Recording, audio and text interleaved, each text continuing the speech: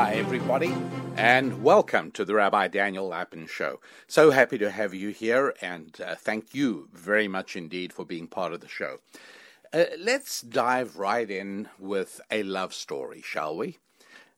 We're going back a few years, not that long. We're going back just 5 or 6 years, when a young 28-year-old guy called Mark Malasek met a beautiful young 26-year-old girl.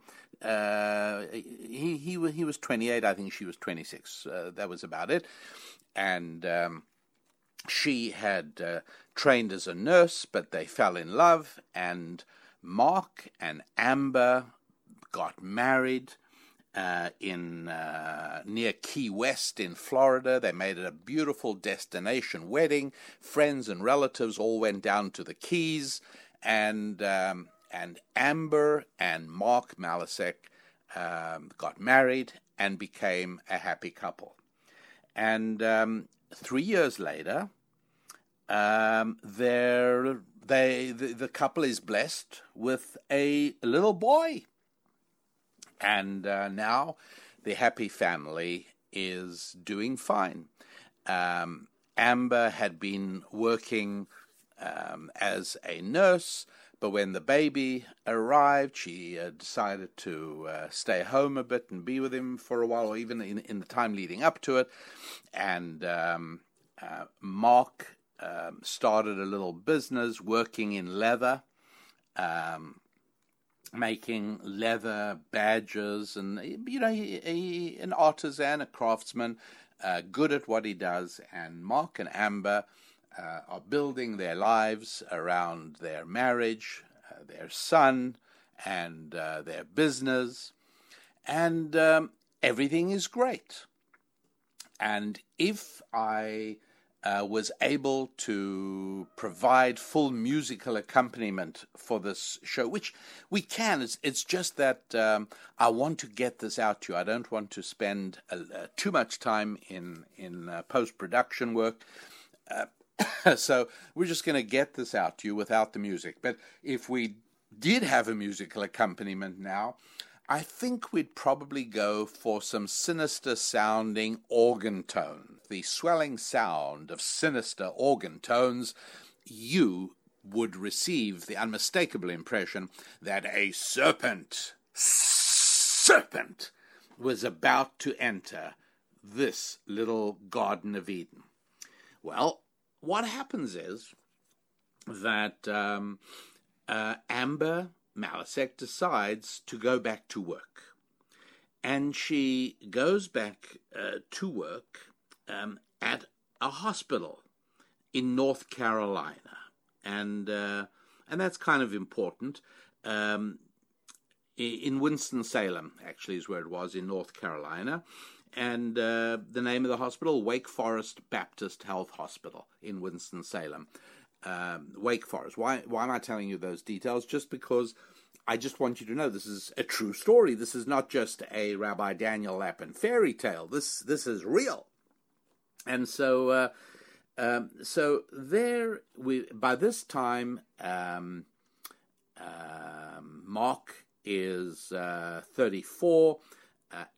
Amber, his wife, is about 32. The baby's a year or two old. And Amber decides to go back to work. She gets a job at Wake Forest Baptist Health Hospital in Winston-Salem.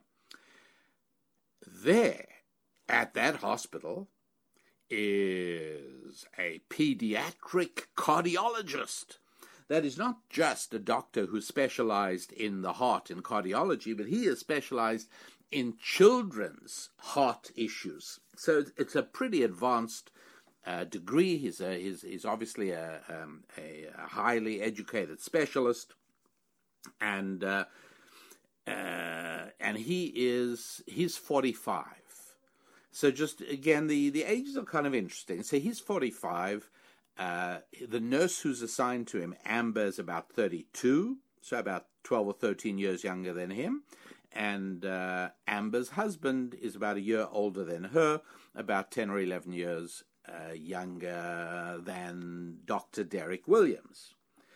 And it doesn't take long before Mark starts getting worried, because he notices like Amber gets all dolled up before she goes to work.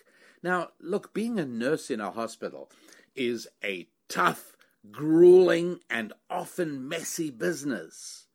And nurses that I have known generally pretty themselves up when they come home or when they go out not to work. But you don't really, I mean, you dress as in a utilitarian way, really. If you're a nurse, it's kind of what you want to do.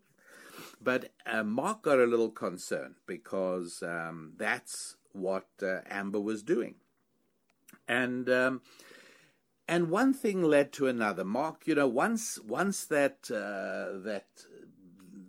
disturbing little contrail of suspicion enters the husband's mind, it's a real problem. It's a real problem, because exclusivity within marriage is so crucial, and more so, and I've spoken about this in the past, if you react with indignation at what I'm about to say, it just means you haven't listened to enough back shows of the Rabbi Daniel Lapin Show, where I discuss this and go into it in sufficient depth to provide the background. But for now, all I'm just going to remind you of is that exclusivity is far, far, far more important to the husband than it is to the wife. In other words, if the wife betrays the marriage, it's very, very difficult for that to be repaired and restored. And indeed, it's even a question mark whether it ought to be. It's the damage is so crucial and so fundamental. However, if it is the man who has strayed, it is repairable. And this is based not only on many years of counseling and advising couples, including couples in extremely unpleasant and unenviable situations such as these I'm discussing, but also in the fundamental timeless truths of ancient Jewish wisdom. At any rate, suffice it to say that even just a little smoky tendril of suspicion on the part of the man needs to be resolved. And the truth is, no man can, or perhaps even should, brush it away and say, "Oh, I'm not going to worry about that. She's her own person, and I'm sure everything's fine." No, Mark was a little bit concerned, and I don't know whether he looked at her phone or whether texts came through at a bad time. But whatever it was, he started noticing that there were texts coming in that she didn't want him to see. Usually up till then, there'd be no secret. She'd say, "Honey, just answer that text to my friend," or, they used each other's phones freely. But all of a sudden, her phone was like completely off limits. And if he ever reached for it, she'd snap and grab it.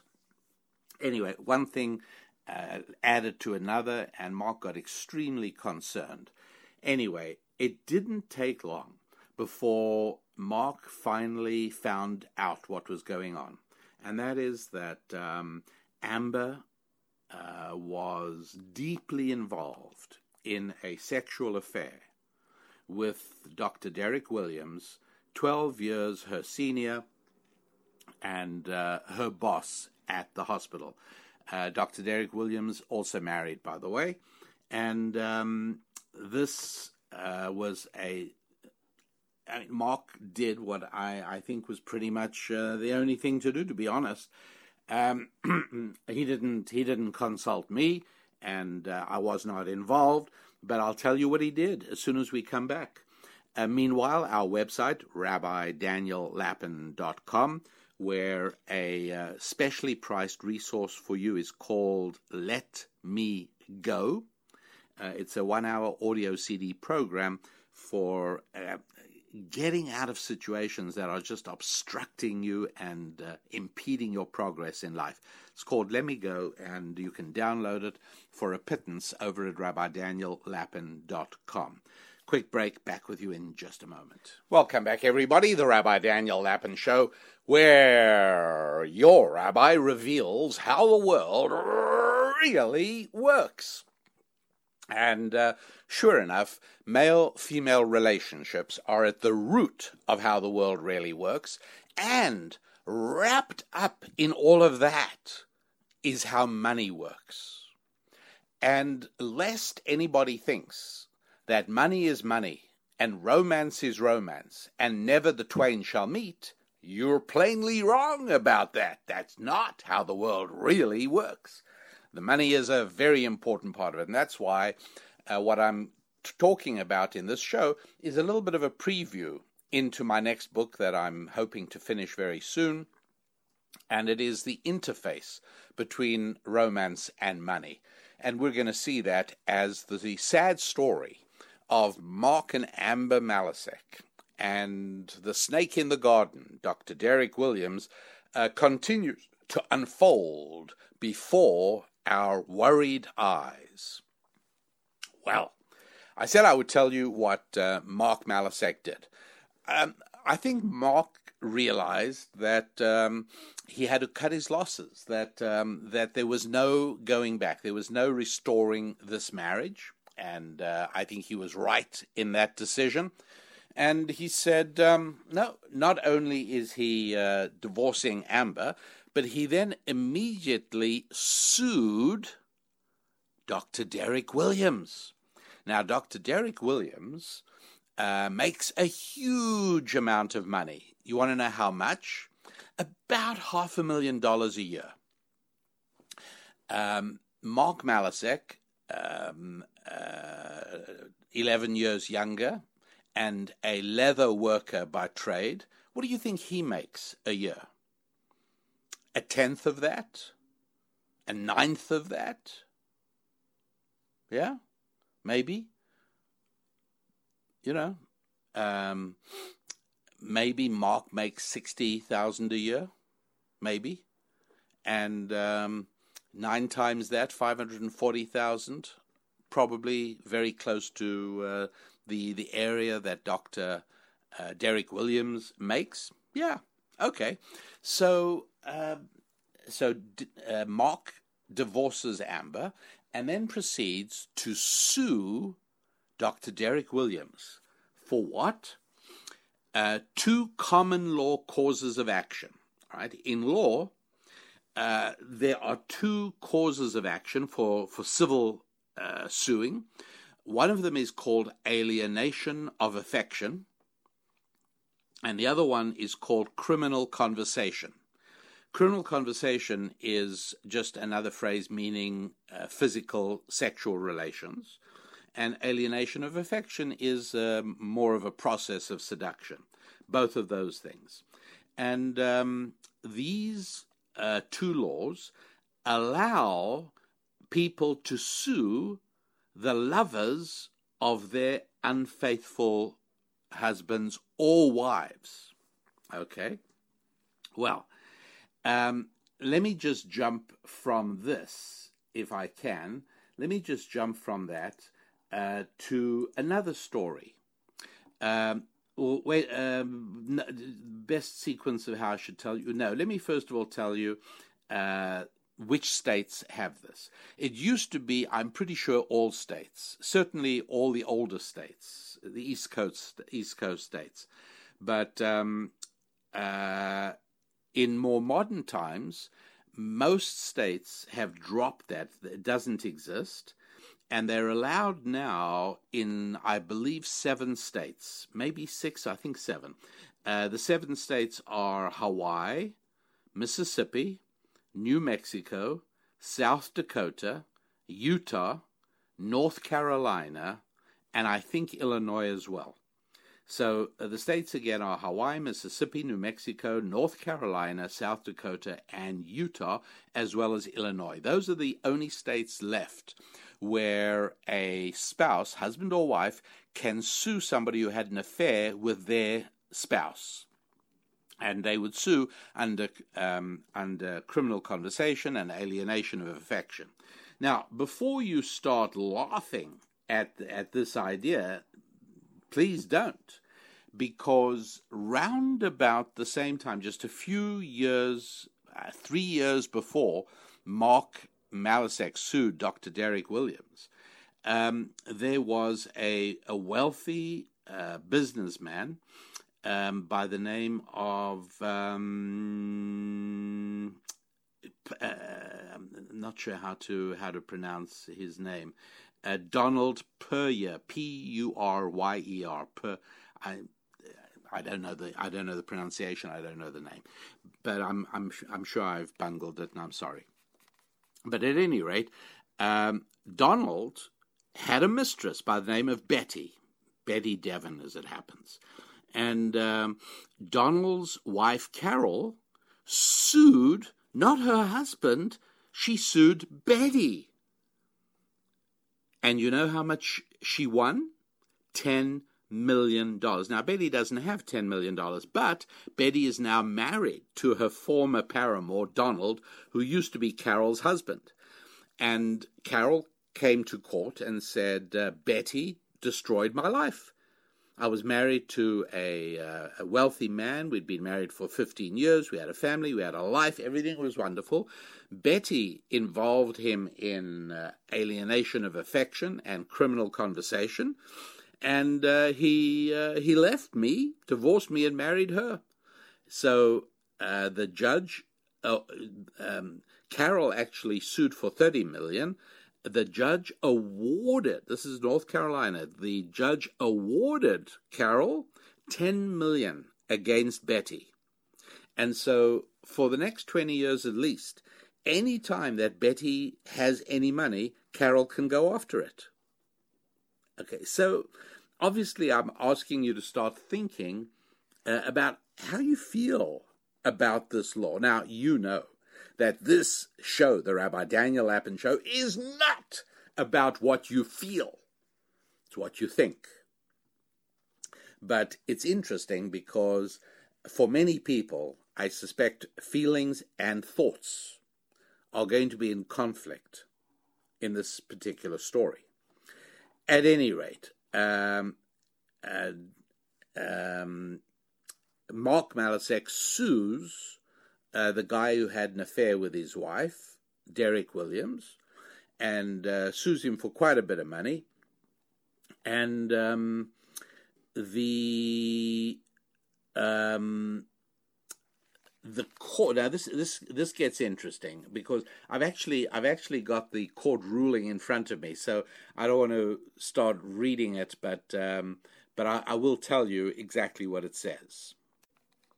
So Mark sues Dr. Derek, and in court, Dr. Derek Williams argues, interestingly enough, that these laws, alienation of affection and criminal conversation, that allow a spouse to sue the lover of their spouse, these laws, argued the defendant, Dr. Derek Williams, are on the face of it, they're unconstitutional because they violate an individual's First and 14th Amendment rights to engage in intimate sexual activity, speech, and expression with other consenting adults.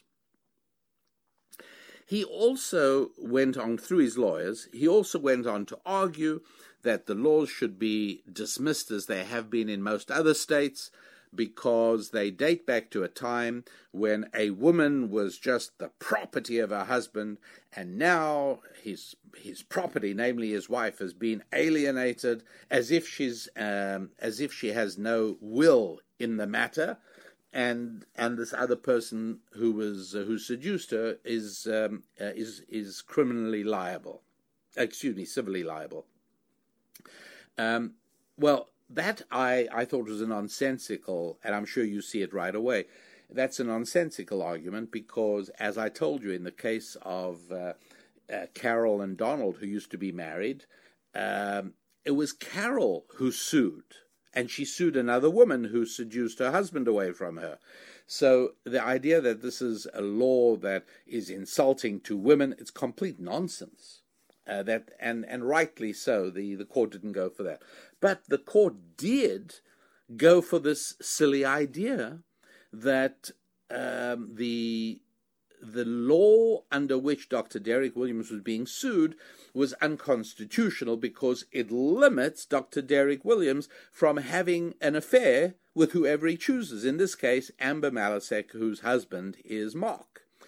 And unfortunately, the court agreed with him. And he asked for the case to be discharged, which it was. But folks, that's not the end of the story. It gets a whole lot better. And better, I mean, in a very positive sense. So I'll tell you what happens next, just as soon as we get back. The website, RabbiDanielLapin.com. Please head over to the store, and I would like to think that no matter what area you are looking to improve in your life, where I call them the 4F areas, the 4F words that are crucially important to all of our lives: family, friendships, faith, and finance. Family, faith, friendship, and finance.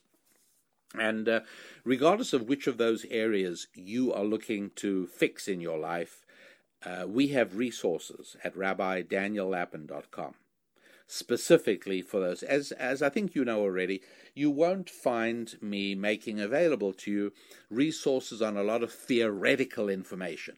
You won't find me making resources available on a whole lot of theological information, all of things that may be interesting in an academic sort of way, but they do not dramatically impact your life. Areas of family, friends, faith, and finance, those things really impact your life. Let me put it bluntly. If your relationships are great with your family, and you've got terrific friends, and you're in good with God, and your finances are such that you don't have to worry, don't you think you'd be feeling pretty good? Don't you think you'd be having a lot to be grateful for? Don't you think you'd have 2 bald spots in the carpet next to your bed where your knees go every night when you say your prayers of gratitude?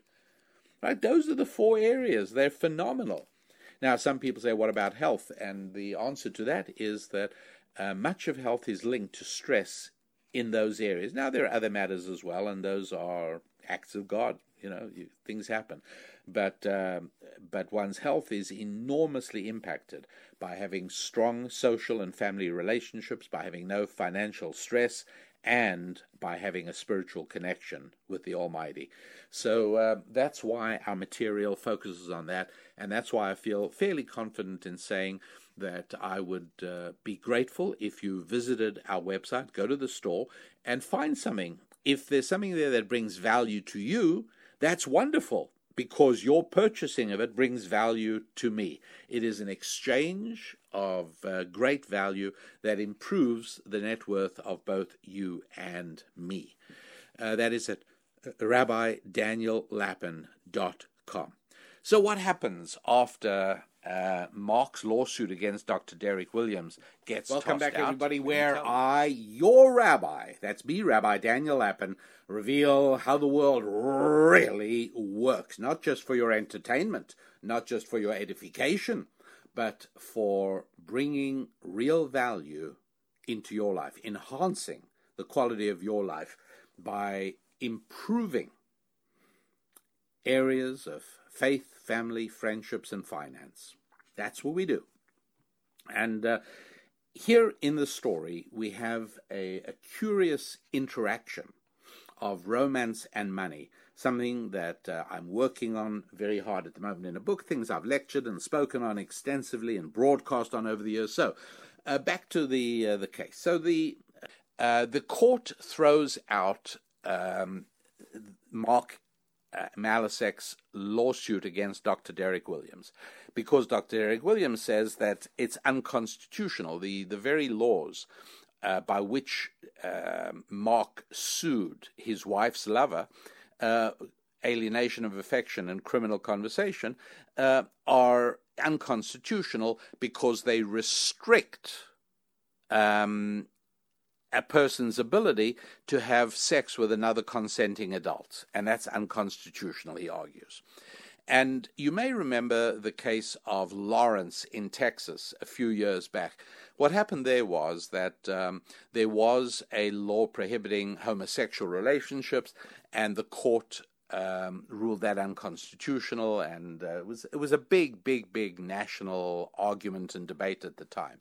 But Dr. Derek Williams tried to say the same thing. Just as the court threw out the homosexual law, saying that it doesn't have the right to restrict two consenting adults from having a relationship, it also shouldn't restrict me from having a relationship with Amber. We both are consenting adults. It's nobody else's business. So on the surface of it, unfortunately, amazingly enough, the court bought that and tosses out Mark Malasek's case against the doctor who had an affair with his wife. So immediately, within about a week, good for him, Mark files a lawsuit with the Court of Appeals in North Carolina. And it's with the Court of Appeals that he then lays out the whole thing. The Court of Appeals now has to go back and look at the whole story, and they write some really very interesting things. They say, first of all, they say, okay, the alienation of affections law is made up of wrongful acts which deprive a married person of the affections of his or her spouse. That includes love, society, companionship, comfort of the other spouse. And to prevail on an alienation of affection claim, the plaintiff, meaning in this case Mark Malasek, must prove, 1, that the spouses were happily married and genuine love and affection existed between them. Number 2, this love and affection was alienated and destroyed. And number 3, the defendant, namely Dr. Derek Williams, caused the destruction of that marital harmony and love and affection. All of that, Mark Malasek had no trouble proving. The court goes on in this very well-written opinion, in my opinion, says, now the claim for criminal conversation against a defendant, it depends on the defendant engaging in sexual relations with a married person. That's what criminal conversation means. The elements of the tort are the actual marriage between the spouses and sexual intercourse between the defendant and the plaintiff's spouse during the time under discussion. And sure enough, that also was proved. So the appeals court then says, look, I'm sorry, or we're sorry, say the judges, and they all agreed, the whole appeals court agrees, we're sorry, but there is zero similarity between the laws of criminal conversation and alienation of affection and the laws against homosexuality in Texas of a few years ago, because there was absolutely no basis other than a religious or moral basis to exclude, to prohibit homosexual affairs. And by the way, your rabbi, me, Rabbi Daniel Lapin, I agree with that. I don't think there is any argument outside of the religious to prohibit homosexual marriage or relations. It's a religious argument. If religious arguments aren't important to you, then, good luck. That's the end of it. And that's what the appeals court in North Carolina says. They say, however, when it comes to marriage, when it comes to the institution of marriage, for which these two laws were created to protect, you see, that is completely different. Here's what the court says. The institution of marriage seems an obvious choice. Marriage is, after all, perhaps the most important institution in human history. The centrality of marriage to the human condition makes it unsurprising that the institution has existed for millennia and across civilizations. Its dynamic allows two people to find a life that they could not be found alone. For a marriage becomes greater than just the two persons. Rising from the most basic human needs, marriage is essential to our most profound hopes and aspirations.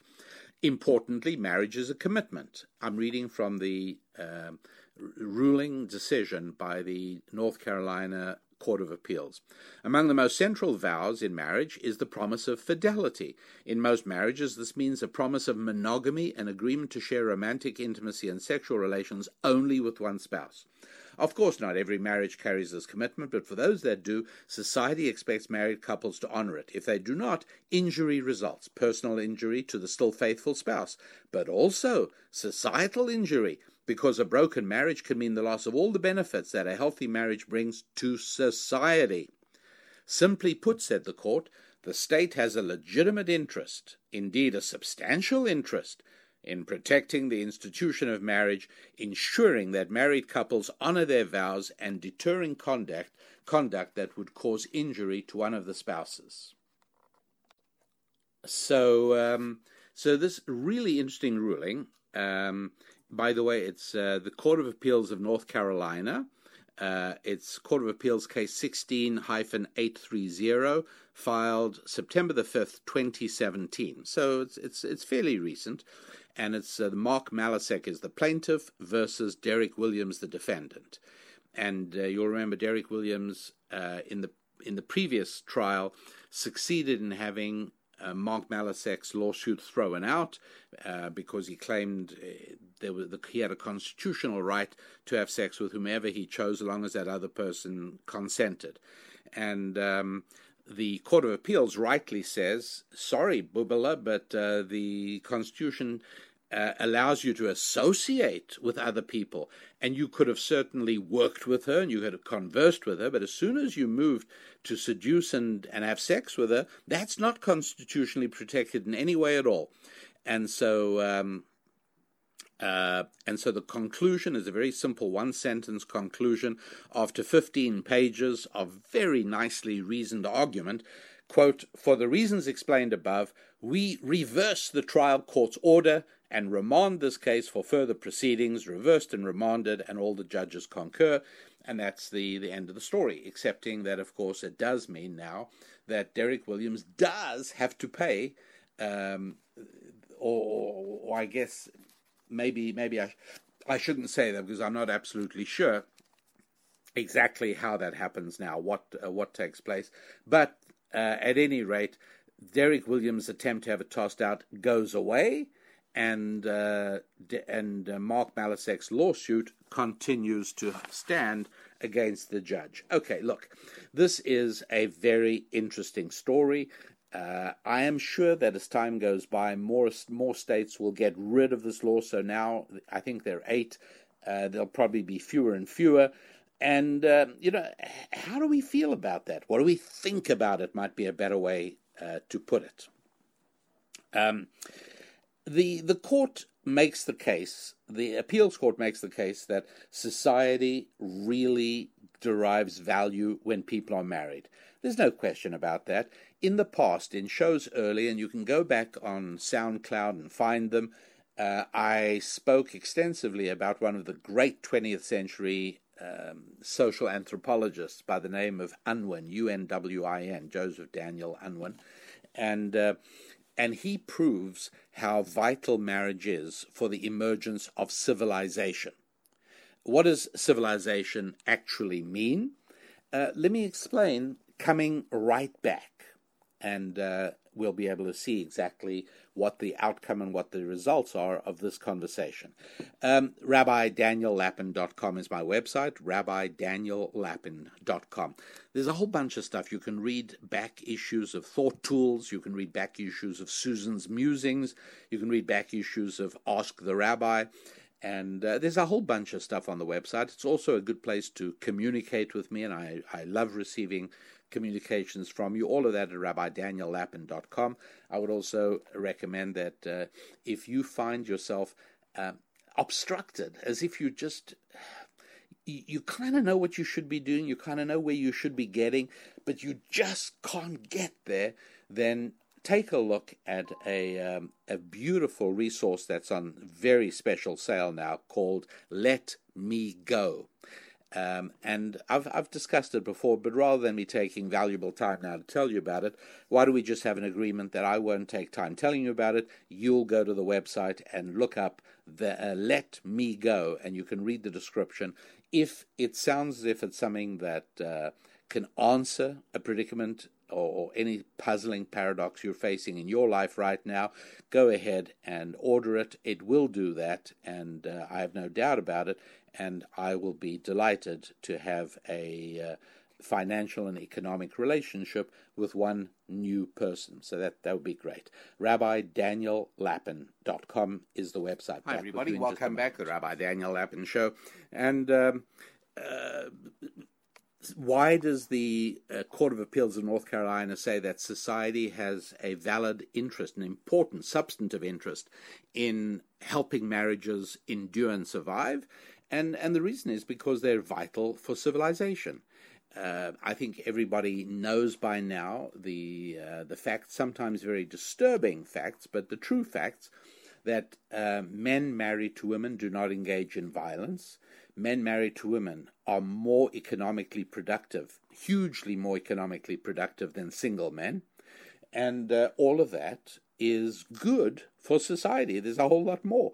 When children are born into illegitimate circumstances, that means to a mother who's not married to the sperm donor, those children invariably do not become major assets of society, to put it bluntly. Almost without exception, the young males engaging in violence in American society today were not raised with fathers, almost invariably. So just, look at the disruption to society that violent crime causes. Economic disruption, social fear, everything, shattering of cities, all of that would be dramatically reduced if marriages were functional, healthy, and prevalent. But they're not right now. And so the court makes a valid case, in my opinion, on that matter. And one of the distinctions between a civilization and a non-civilization is when people are just seeing each day going by as another day, in a very animalistic kind of a way. I see no evidence that cows or cats or camels or kangaroos live for tomorrow. I see absolutely no evidence whatsoever that cats or cows or camels or kangaroos or squirrels or wallabies think to themselves, how can I make tomorrow better than today? Right? There's no evidence of that at all. Unfortunately, there's also no evidence that large swaths of our population do either. They just, go through each day. It might involve some crime. It might involve some receiving a welfare check. But, day to day, it's an animalistic way of living. A civilized way of living is where you're building for tomorrow, where you're trying to make tomorrow and the day after better than today and tomorrow. And so it invariably involves some present sacrifice, some delayed gratification. It involves accumulation of capital. It involves working harder than you need in order to just survive today. Put away something in saving. All of that is essential to civilization. Interestingly enough, marriage brings that. In other words, the pregnancy, the whole idea of going through 9 months of pregnancy, drives home that very idea of deferring things right now because of something that's going to happen down the road, being able to take care. Even, little expressions like, put something away for a rainy day. These are all parts of a civilized way of living. And they go together with marriage in a very close and affiliated kind of a way. So over here, the one other aspect I wanted to talk about in the alienation of affection and criminal conversation, remember we've got Dr. Derek Williams 45 years old, probably making in excess of $500,000 a year, probably well over that, actually. Pediatric cardiologist. He's 45, so he's been at it already for over 10 years. Yeah, probably making well over that. And then you got Mark and Amber, who are a middle-class couple. He's a leather worker. Okay, fine. Folks, I have to explain something to you that might be one of the most important things I'm telling you in today's show. Financial disparity is a very critical part of a romantic relationship between a man and a woman. And there is an entire scale. And so let's start off with the woman at one end of the scale. At the far left end of the scale, we've got a case of the woman having vastly more money than the man. And then we move along the scale to the midpoint where they both have the same amount. This would be a man and a woman who both have a very same kind of job, make the same kind of money, same kind of education. And then we move to the right end of the scale, and over there we've got the man having a whole lot more money than the woman. Okay?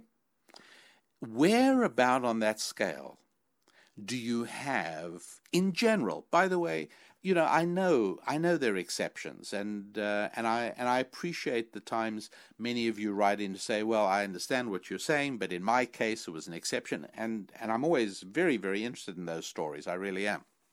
But none of them diminish the truth of the generality that when the financial disparity favors the woman, when the woman has a whole lot more money than the guy, the odds of a successful and happy romantic relationship are nil, close to zero.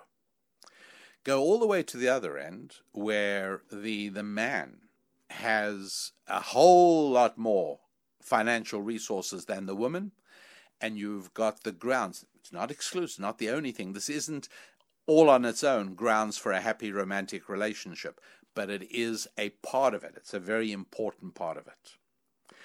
And this is a tough one for many people to relate to.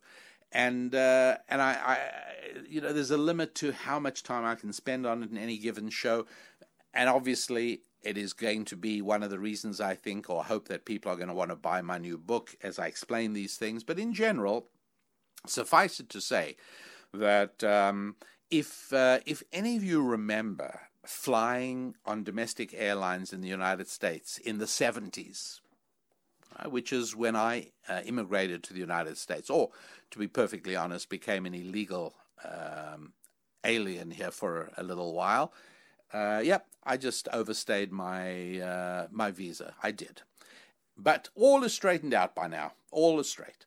But back then, as a young guy, very young guy, I traveled the country. I was lecturing around the country, and I traveled. And I must tell you, it was, if I can be a little frivolous and red-blooded here, it was an absolute pleasure to get on an airplane in the 70s, because you remember they weren't flight attendants. They were, that's right, stewardesses.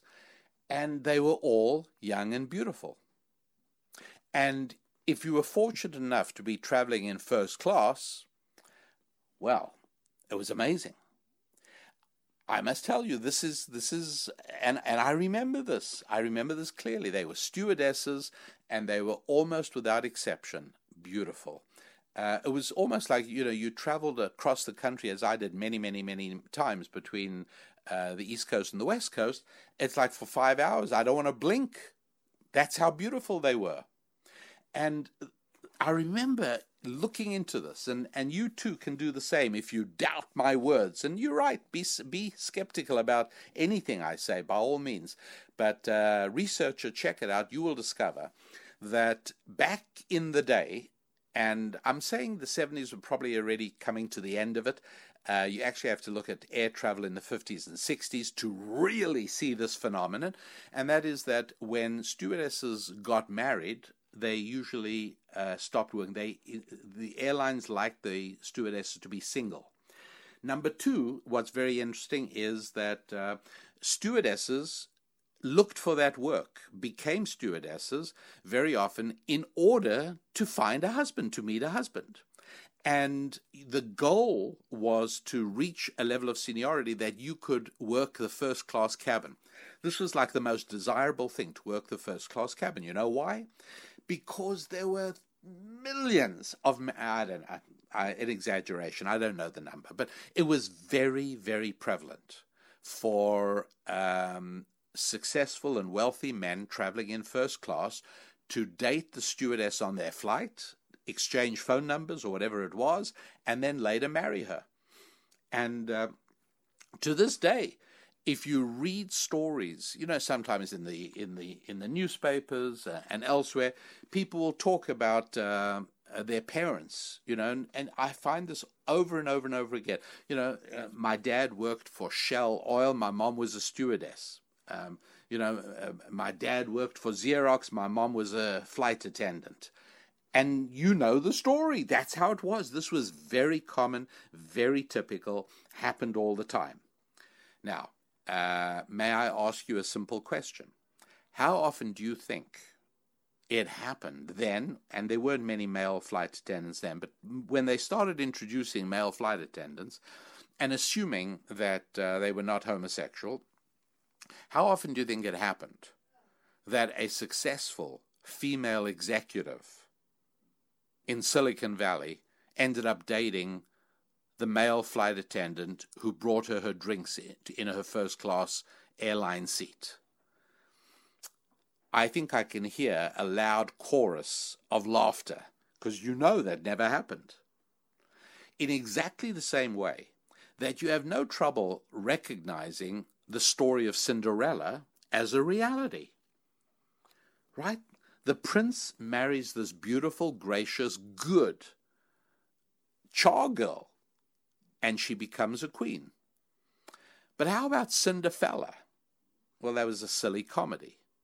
How about a story about the princess and the peasant?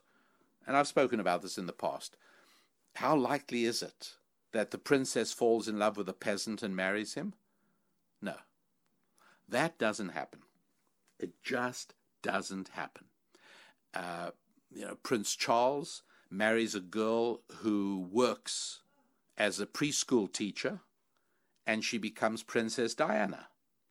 But years earlier, Queen Elizabeth's younger sister, Princess Margaret, who's no longer alive, she had a red-hot, passionate love affair with a married Air Force officer called Peter Townsend. I think that was his name. And at the end of the day, when he divorced his wife and he was looking forward to marrying Princess Margaret, she didn't marry him, right? It doesn't work that way. It's really important to understand. I've often said that the rules that many companies now have against romantic relationships at the office, while I totally understand the problem, in many ways I feel it's unfair to women, because it was very common for men to marry their secretaries, right? You have a terrific girl, and she's not a hard driving executive. She's a typist. You remember when they used to have typists? She's a secretary. She's a stenographer. She's an assistant. And the environment is so conducive to romance because she is serving him. She's bringing him his coffee. She's solving his problems. And they used to joke about it, that for married business executives, they used to say he has a wife at home and he has a work wife. And, the hope was that there was nothing improper going on. But here was a woman who just took care of all his needs. All he had to do was punch the intercom and tell her his problem. And even if it involved private issues, in many, many companies, men were allowed, and secretaries and assistants were empowered to assist their bosses with anything at all, whether it's in their private lives or business lives, just in order to make them more effective. Well, let me tell you something. It's hard not to fall in love with a good-looking woman who makes your life so much easier and makes it pleasure. It is perfectly natural and perfectly normal to fall in love with such a woman. And what happens? Let me tell you that coming right back in just a moment. The Rabbi Daniel Lapin Show, and the website is rabbidaniellapin.com. The resource I direct your attention, just go and read about it. It's called Let Me Go. Actually, if you look at the picture of the cover of the audio program, it's Let My People Go. It's the famous sentence that Moses spoke to Pharaoh in Egypt. And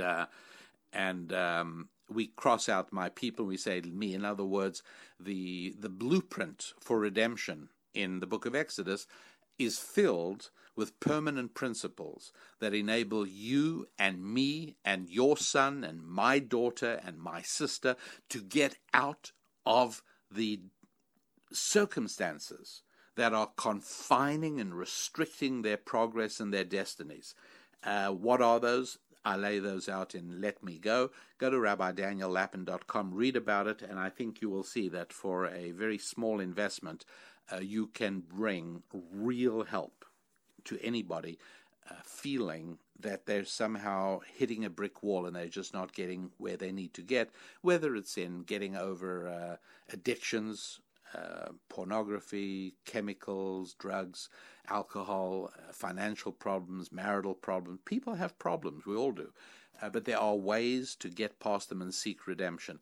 This program is called Let Me Go, and you'll read about it and order it, if you like, at rabbidaniellapin.com.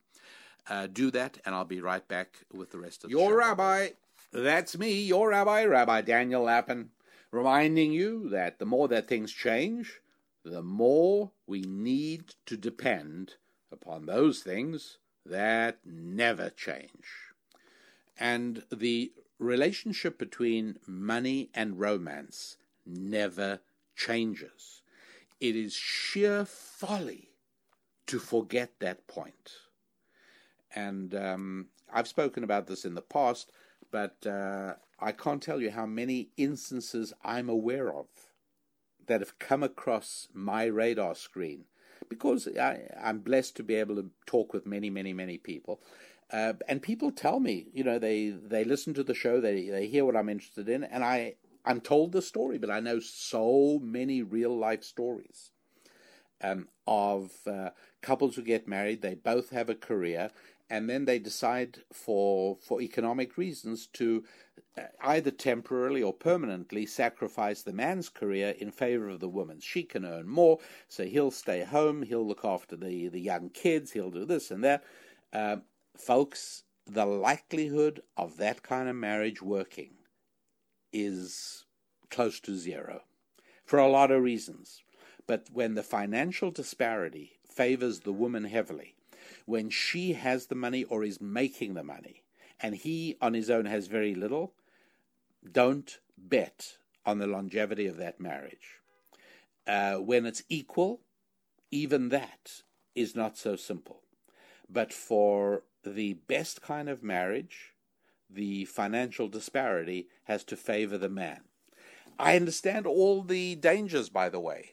I have 6 daughters. Susan and I are blessed with 6 beautiful daughters. Don't think that we were not torn on this issue, because the frightfully difficult decision you have to face in advising your daughters is, do you try and encourage your daughter to prepare for a high-earning career so no matter what happens to her in life, she'll always be able to take care of herself, knowing full well that in so doing, you are diminishing the pool, dramatically diminishing the pool of men to whom she could be happily married. See what I'm saying? It's a tough decision, and I'm not going to talk about how our family did this and is doing this over the years, because I feel that to do that would be to intrude on the privacy of my children, so I can't do that.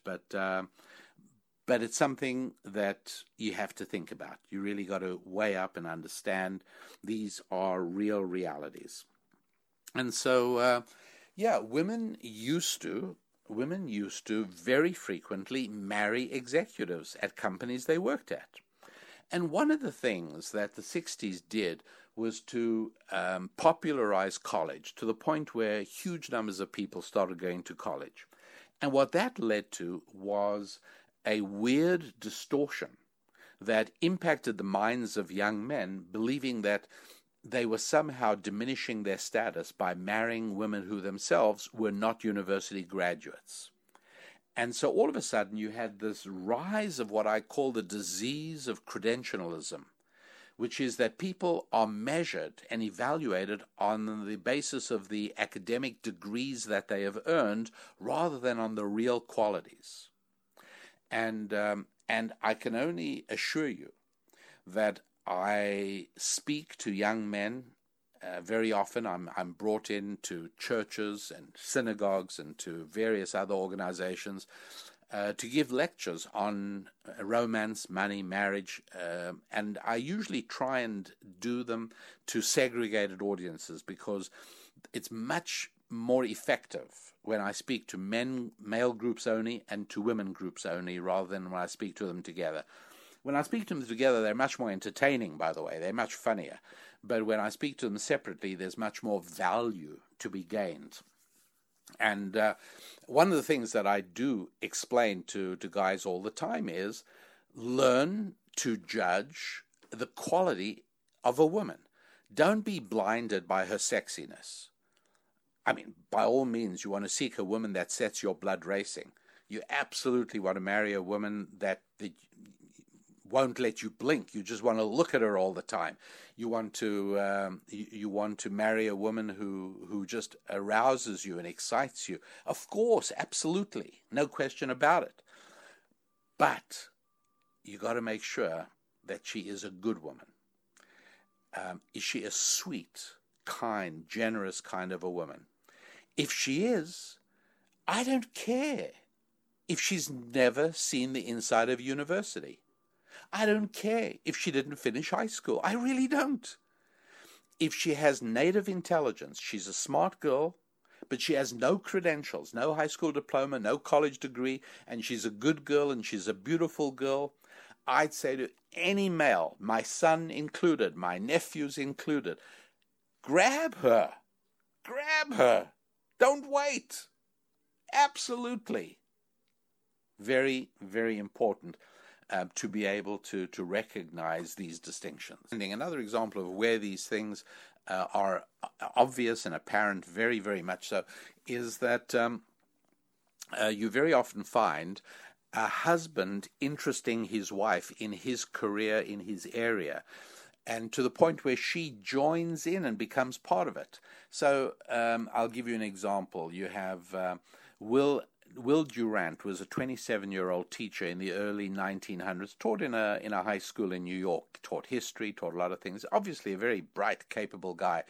And in fact, I'll tell you in a moment.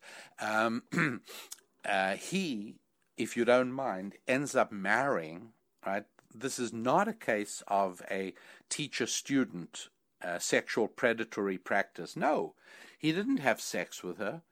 They developed a very chaste romance. Her mother was aware of it and approved of it, but this 27-year-old teacher started dating his 14-year-old female student, and when she was 15, they got married. That's right. This isn't that long ago. This is approximately 1920, I think. And they lived in New York City, and he intrigued her in his field, and she became interested in history, and he taught her history.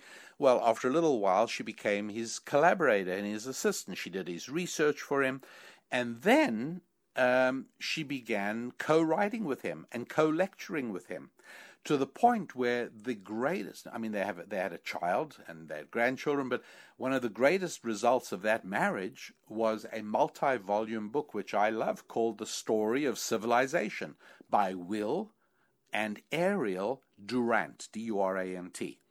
And she is credited fully as an author. And it's lovely and beautiful. And I often think, and this is something Susan and I have spoken about a lot lately, that had she not ever met Will Durant, she'd never have become an author in the area of history. She probably would have become something else, or who knows what would have happened. But it was precisely marrying a guy that she threw herself into his field. I don't know if you remember a book called Cheaper by the Dozen. It was a wonderful book. Really, by the way, if your family hasn't read it, you should get it. It's a nice book to read to your family if your kids are sort of 10 years old and up. And they've made several movies of it, Cheaper by the Dozen. The movies I would waste no time on. I'd just go to the book. Anyway, it's about Frank and Lillian Galbraith. He was one of the pioneers of the time and motion study movement, industrial, speeding up industrial processes and so on. And she became fascinated and absorbed by that area as well, to such an extent that when he passed away prematurely, she took over the business and continued teaching time and motion study around the United States. I know many, many such cases where a wife joins a husband and then becomes part of his world and becomes competent in her own right in that world. And you know what? I'm not going to mention Bill and Hillary Clinton, or I'm not going to bring in the political arena because it's true, but it tarnishes the whole topic. But I know many, many cases like this. I know of no cases. I'm not saying there are no cases, but I'm saying I know of no cases where a guy marries a woman who's an expert in her field, and then he buys into that field. And I'm so sorry. It's happened again. My apologies. As I said earlier, on today's recording, unfortunately, I'm just not able to control that, and I'm grateful it's only happened twice, but I do apologize. I know you deserve a more professional production, and I'm sorry. But marriages between movie stars seldom work. When do they work? When the wife subsumes her career in the interest of her husband. People speak about the long duration marriage. I think they were married 50 years, right? Paul Newman and Joanne Woodward. Now, before that time, Paul Newman had been married. There was a divorce, whatever. But this marriage lasted for a long time. You know why? No, not exclusively. There are a lot of reasons. But part of it was that Joanne Woodward, who was a movie star in her own right, they met while they were both acting. She basically subsumed her career.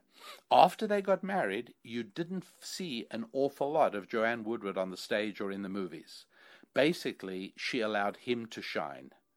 And folks, when I speak about the more that things change, the more we need to depend on those things that never change, it's kind of the stuff I'm talking about.